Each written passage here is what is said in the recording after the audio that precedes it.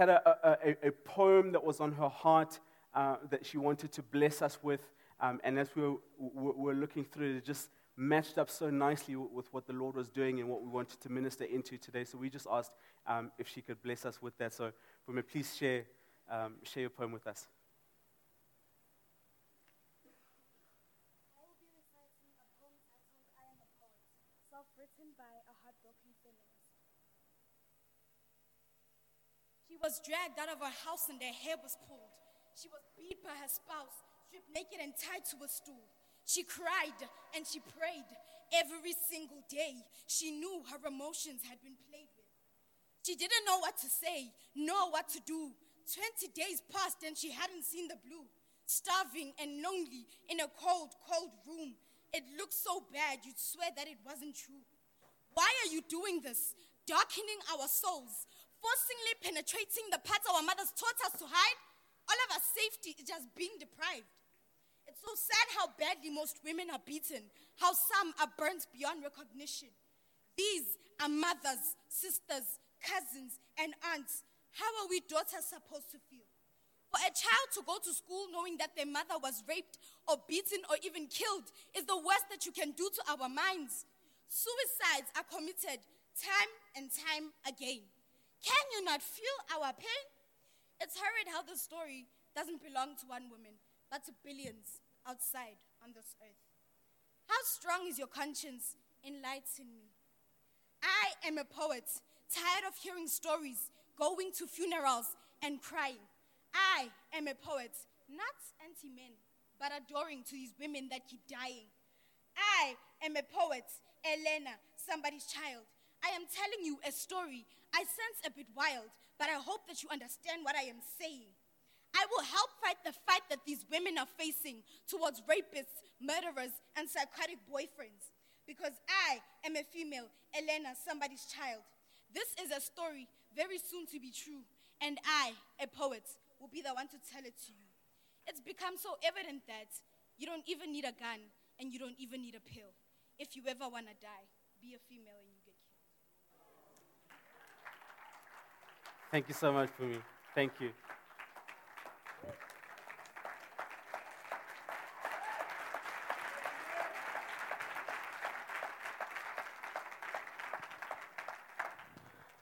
That was amazing. And it speaks the truth of where we find ourselves as a society today. It speaks the truth of, if you go on social media, it speaks the truth of what pops up on your timeline. Is a lot of pain. In fact, so much so that sometimes we could even, we get to the point where you don't want to go on social media. You want to unfollow certain places, unfollow certain people because you're so tired of the negative rhetoric. But the negative rhetoric is because of a place where we find ourselves in the society. And so, what I wanted to speak to us about today is, what does Jesus say when he looks at our nation today? What does Jesus say when he looks at the men of our society today? What does Jesus say when he looks at the hearts and the state of the souls of the women of our society? We are carrying on in the theme of the King's letter, and so we're going to look at a portion of scripture from Song of Songs. By the way, before I get ahead of myself, just want to mention that you know how we just love to celebrate in the service, and this wasn't the only celebration that we have today. I just want to say a shout out to Jongi and Anthea, who stood before the Lord this morning before the service and declared their vows together as we blessed their marriage union. And so, first 12 a wedding. Jongi and Anthea, do you guys just want to wave to us? There they are at the back, looking lovely. And their first action as a married couple was to come to church. Okay? and to worship the Lord. How amazing is that? Let me tell you a story, because I think this is the best way to relay this to you. Because I think that there is an appointment that God has for you today. I believe, in fact, that there is an appointment that God has for you today, and there's some business that God wants to do with you today. How many of you know that God does not forget? God does not forget, and if He made promises to you, then He will fulfill those promises. And if He calls Himself a healer, then He will heal your pain. That it doesn't matter how long you've been experiencing that pain, that if God has declared Himself a healer over you, that He will prove Himself to be true. Amen. So I want to tell the story that takes place at a well. It is a story that we know well. We know the story, pun intended.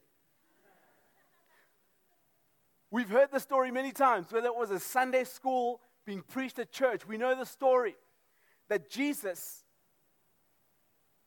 needed to go to Galilee. He was moving from Jerusalem and He was going to Galilee.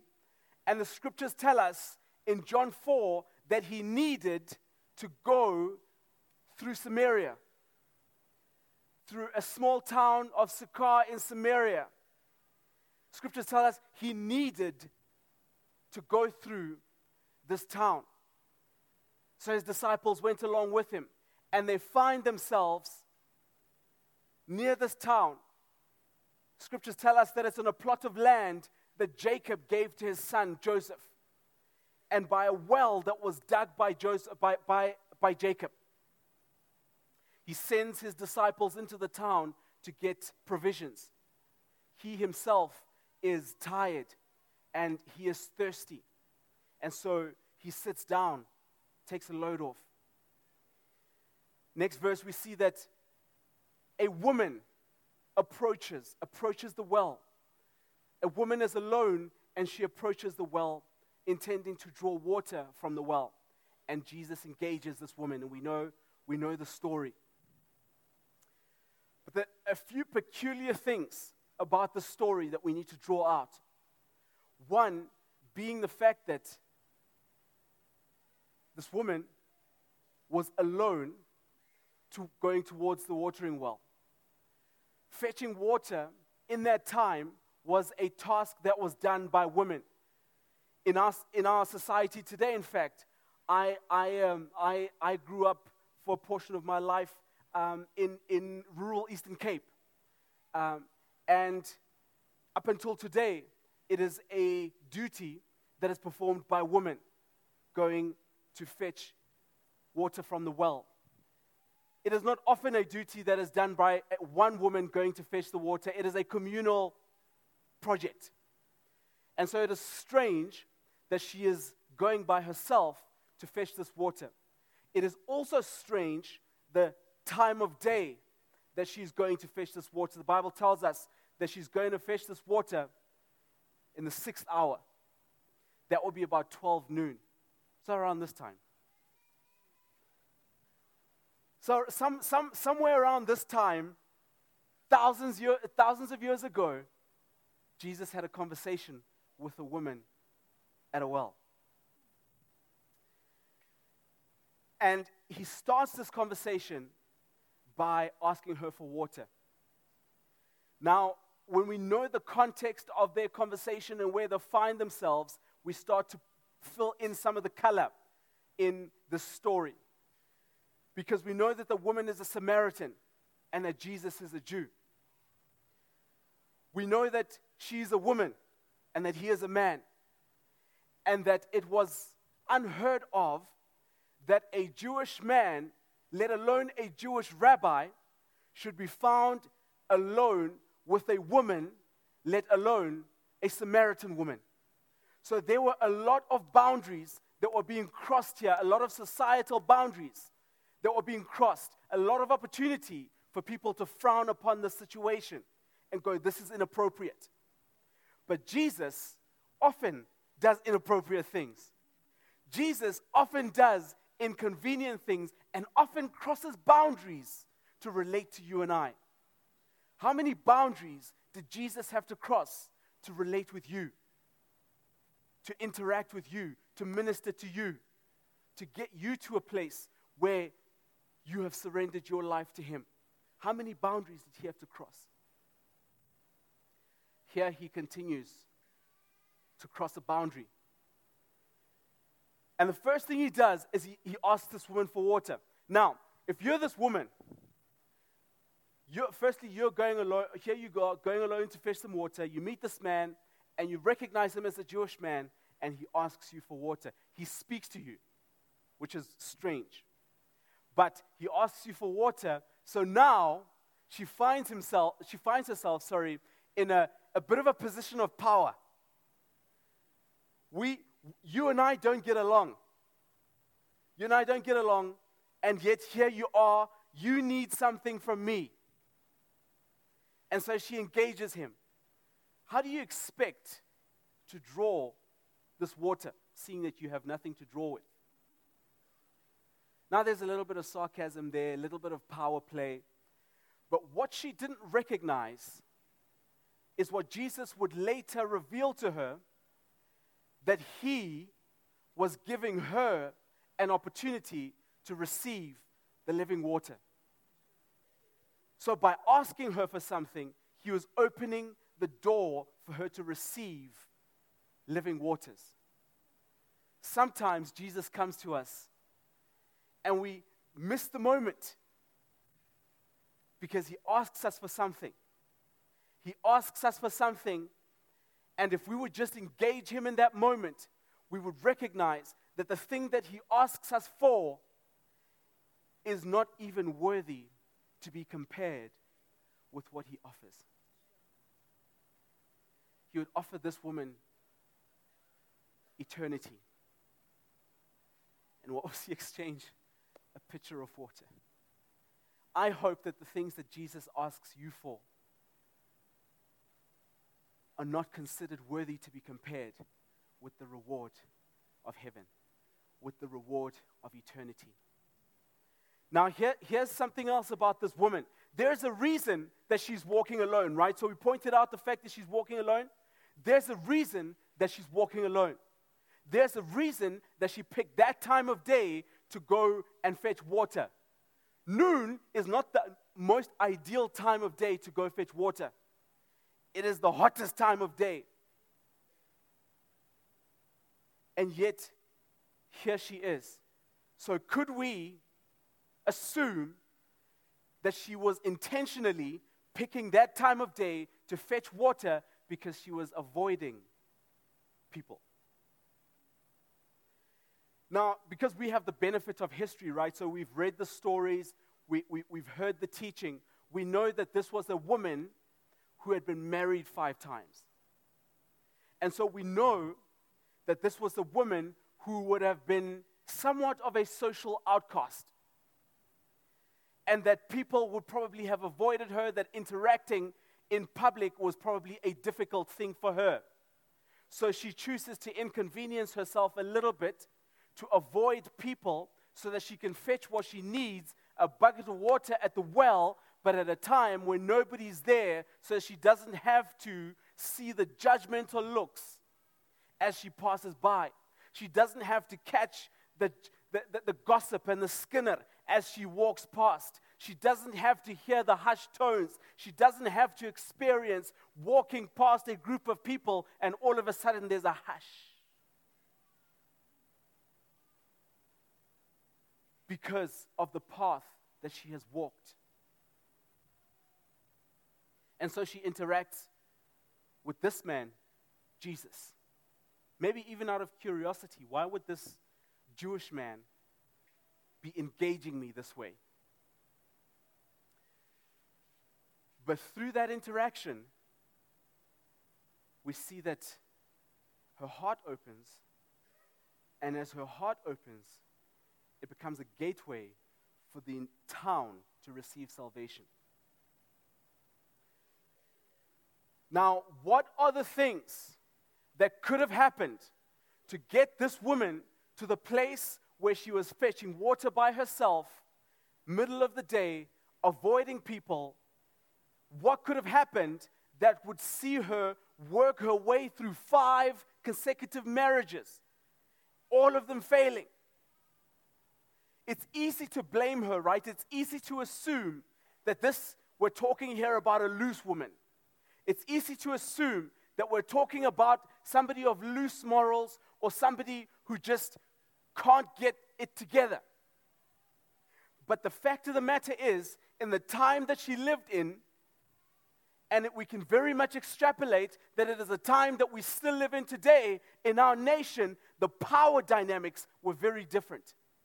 The power dynamics belonged to the men. And so if a man wanted to divorce his wife, he could easily find a reason to do so.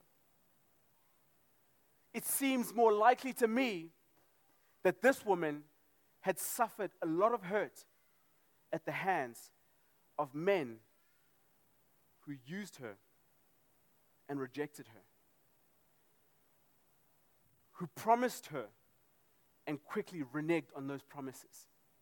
Now, it's very likely that maybe some of her husbands died, right? So she's had these experiences of losing husbands to death and to divorce and to separation, to the point where Jesus would point out to her that, in fact, the man that you're with now is not your husband. So the desire for intimacy, the desire for companionship was there, but she was no longer willing to risk everything to attain to that desire. I wonder how many of us, men and women included, have experienced so much disappointment, so much hurt, so much failure, that we have arrived at a place in our hearts where we are no longer willing to commit ourselves. We are willing, rather, to accept something that is substandard.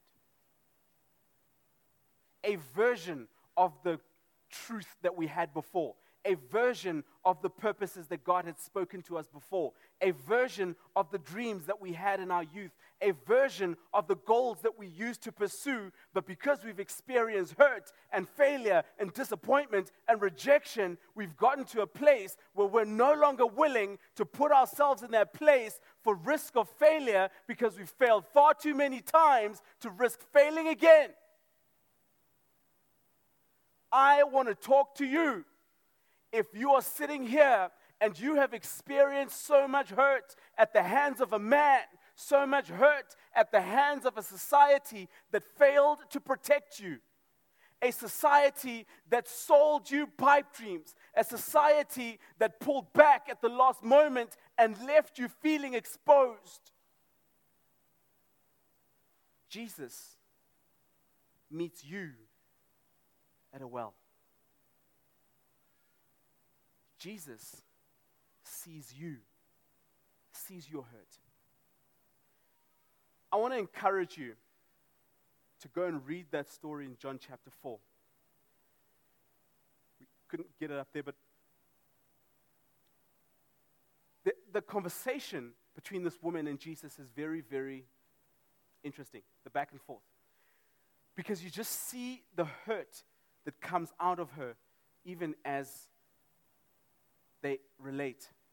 But the skill that we see Jesus using, and we see Jesus doing this time and time again, where he bypasses the symptoms. He bypasses the hurt. He bypasses the defense. He bypasses the things that we put in place to protect ourselves and goes for the core. So I would often read the Bible and go, I don't blame these guys for getting frustrated with Jesus. He never answers questions. He never answers directly when you ask him stuff. I don't blame you guys. But then I realized, hang on, Jesus wasn't interested in the smoke signals that people were trying to throw up, or the smoke screens, sorry. He wasn't interested in the diversion tactics. He wasn't interested in them trying to trip him up. He wasn't interested in the pain that comes up when we engage that causes us to not hear the truth. He was interested in the core and the heart of the issue. If you've ever spoken, if you've ever had a conversation with a person who has been hurt and wounded, you know that it's a difficult conversation because you're interacting with the hurt. You're interacting with the brokenness. And that's what you receive. You may even be going to somebody trying to help. But what you receive is the brokenness and the hurt and the anger and the pain. And you receive that head on. And if that's what you're engaging, then the temptation is to fall back. You go, I tried. This person is far too angry. And so when we follow some of the trends on social media, the popular trend, the hashtag on Twitter, men are trash, that it really broke my heart to follow some of those posts, because you could see that there was a lot of pain that came up as people started to tell their stories. Gory stories. People being hurt, abused, raped, rejected, left alone. People being ostracized. Many stories of hurt and pain suffered at the hands of men who are supposed to carry the image of God. Now, for us men, we're all made in the image of God, right? We all have to stand before God, right? And we all have to answer for how we represented the image of God. And so when I'm looking at these things, I'm going, I see the hurt. The hurt is real. It may be real for you this afternoon. It may be fresh for you this afternoon. I don't have time today to go into all the stories, all the hurt. If we had time and we passed the mic around, we'd be amazed at some of the hurt that would come out of the stories, some of the experiences. But what I do want to do is say, Jesus, what are you saying? What are you saying into that space?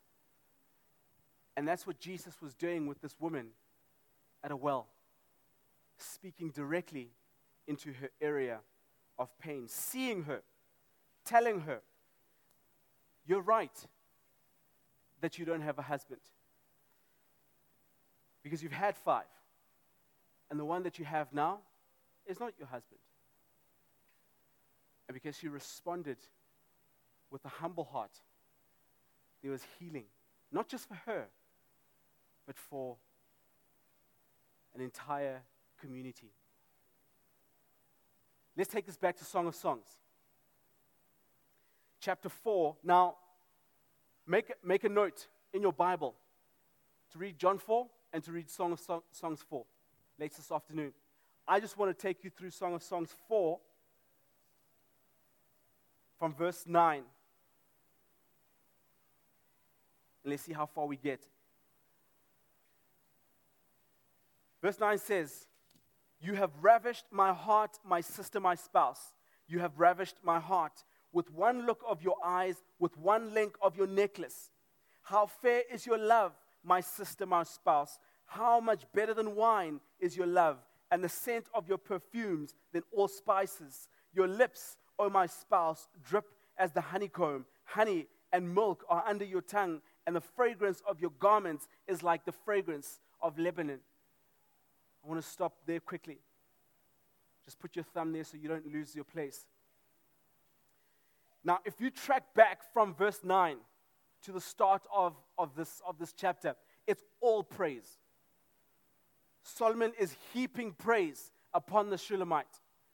And of course, you remember, because we discussed this, that this is a parallel, right? This is a love story, but it's a parallel between the relationship between us and Jesus, right? You remember that? So when you read this, I want you to keep that in mind at all times. So here's this man. He's heaping praise upon her, praise upon praise. Read it from verse 1. He spends time on her eyes, her nose, her temples, even her chest. He's looking at her holistically and he's going, I could praise every part of you. That's how ravished I am with you. That's how beautiful you are. But then, in verse 12, something interesting. He says, a garden enclosed is my sister, my spouse. A spring shut up, a fountain sealed. So, he's praising her, adoring every part of her, and then he stops and he says, you're a garden enclosed. You're a sealed up fountain. What is he saying? Well, what is the point of a garden? If you have a beautiful, beautiful garden that you have planted and you take delight in it, and you then seal it up and close it up, that garden that is beautiful is closed, cannot be admired by an onlooker because it is closed up.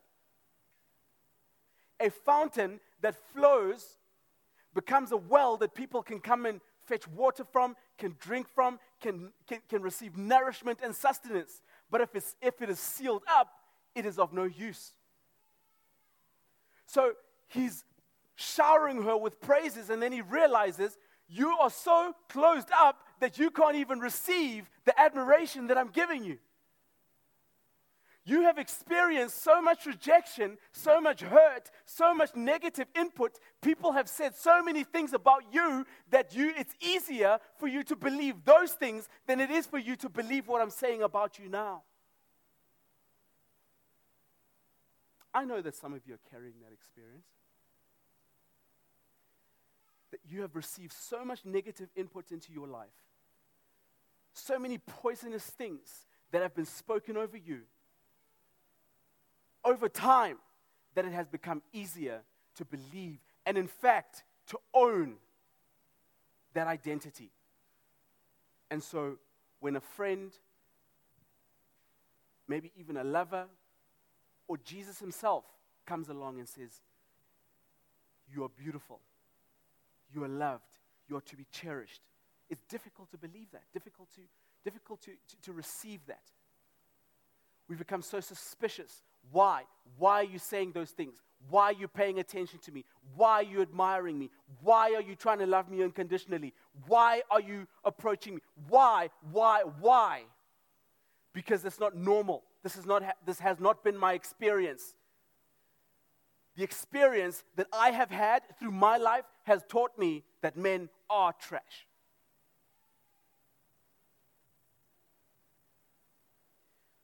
But there's hope here because Jesus calls her a garden, right? He says you're a closed up garden. But if we look at, and I'm going to teach you just a principle about reading the Bible quickly. It's called the principle of first mention. So he's talking about a garden. Where was the first time that a garden was mentioned in Scripture? Was in Genesis. So what can we learn about a garden and God's idea of the purpose for a garden? That he placed a garden in Eden and that he wanted it to be a place where he could relate with man. He wanted it to be a place where they would cultivate and produce, that it would bear fruit, that it would sustain them and sustain the animals. He wanted it to be a blueprint of how to relate with God, how to rule and reign, and how to take that into all the world. So when he looks at you, when Jesus looks at you like he's doing this afternoon, and he says you're a garden, what does he have in mind? He says you're a place that I want to relate with. I take delight in that. I want to cultivate in you the spiritual fruits. I want to make you productive and fruitful so that you will be a blessing. I want to create in you a model of relationship that can be passed on. But if you are a closed up garden and a sealed up fountain, I can't do anything with that. But he's heaping the admiration and the praise on you this afternoon. In fact, he says this, not only are you a garden, you are more more than a garden. In verse 13, he says, your plants are an orchard of pomegranates with pleasant fruits, fragrant henna with spikenard and saffron, calamus and cinnamon, with all trees of frankincense, myrrh and aloes, with all the chief spices. He says, a fountain of gardens, not just a garden, a fountain of gardens, a well of living waters, and streams from Lebanon. So you thought, man, okay, Jesus has started to kind of accept me, and we're starting to find an ease in our relationship. He's saying, no, you are a fountain of gardens. You are a well of living waters and streams from Lebanon. You are so much more than just a garden to me.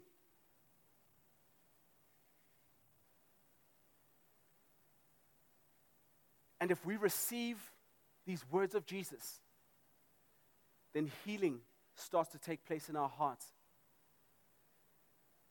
And if there have been negative things that have been spoken to you, I want to tell you, believe this. If you're struggling with what to believe this. If you have experienced abuse, harassment at the hands of men who are supposed to bear the image of God, I want to invite you here to the true image of God. Jesus Christ, who is the true image of God, speaks these words over you, that you are more than a garden. You're an abundance to him, and he delights in you. It doesn't matter what anybody else has ever said over you. It matters only what he says over you. Hang on to his words. Hang on to his affirmation. Hang on to what he says about your identity. And as you do so, I love the response from the Shulamite in verse 16. As you do so, as you respond, something in you comes alive. Something in you starts to live again. And whereas you at one stage were a closed up garden that couldn't be enjoyed, that couldn't be taken to the nations, all of a sudden something in you goes, awake, O north wind, and come, O south, blow upon my garden, that its spices may flow out. Let my beloved come to his garden and eat its pleasant fruits. So when she receives this affirmation, the attitude has changed from being a closed up garden, a closed up attitude, to blow upon my gardens. Take my fragrances forward. Come, beloved, and enjoy these fruits. You see, saints, when you allow Jesus to come and heal your broken places, regardless of what those broken places are, you become a fragrant garden that the Holy Spirit, the wind of the Holy Spirit, can blow into the nations and can bless your communities, your family. In fact, you bear the kind of fruits that Jesus can come and enjoy. Your confidence over those fruits is such that you extend the invitation. It's not even Jesus anymore saying, let me in. You are a garden enclosed. Now you're saying, come, Lord Jesus, enjoy the fruits that you have cultivated in me. Come on.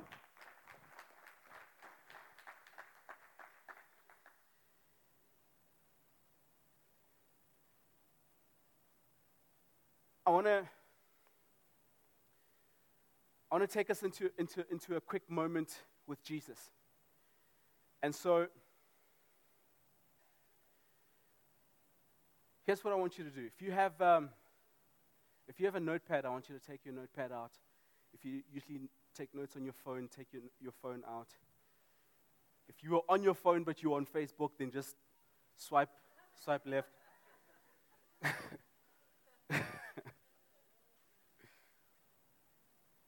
If you're posting, I hope you're like, there's power at 12 o'clock, hashtag 12. Then you can get away with it.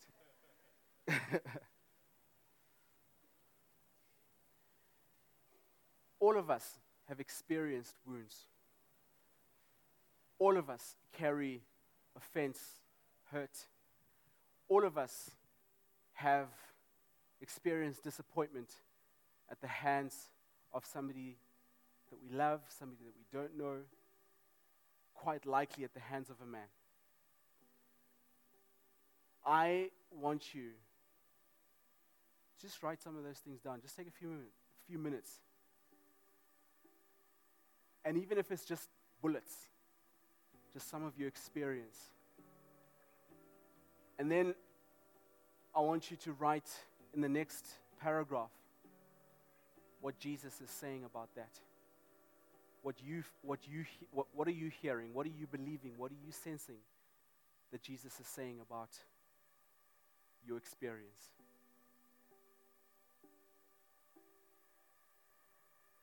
So just take a few minutes and do that.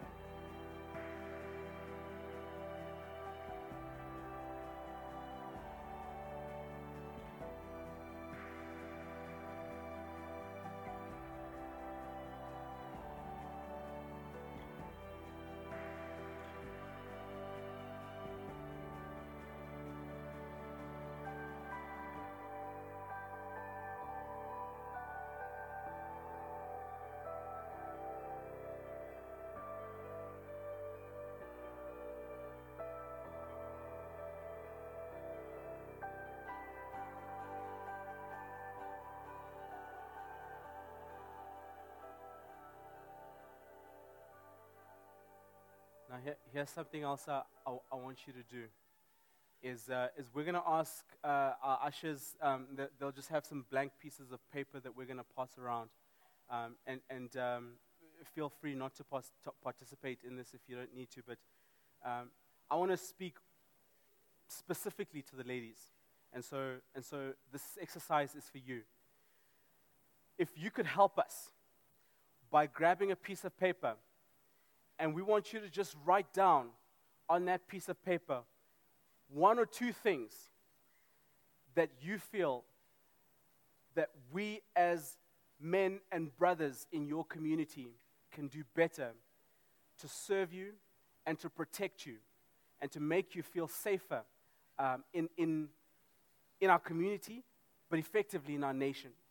I want us to practically respond to where we're at. I don't want our frustration to end on social media. I don't want us to vent our anger purely on social media, but I want us to take proactive steps forward. So give us some thought, one or two things that you feel as a woman, these are some of the things that you wish men in your community, in your spiritual community, would do to serve you better, protect you better, love you better. We want to do better, and we want to do better as a community.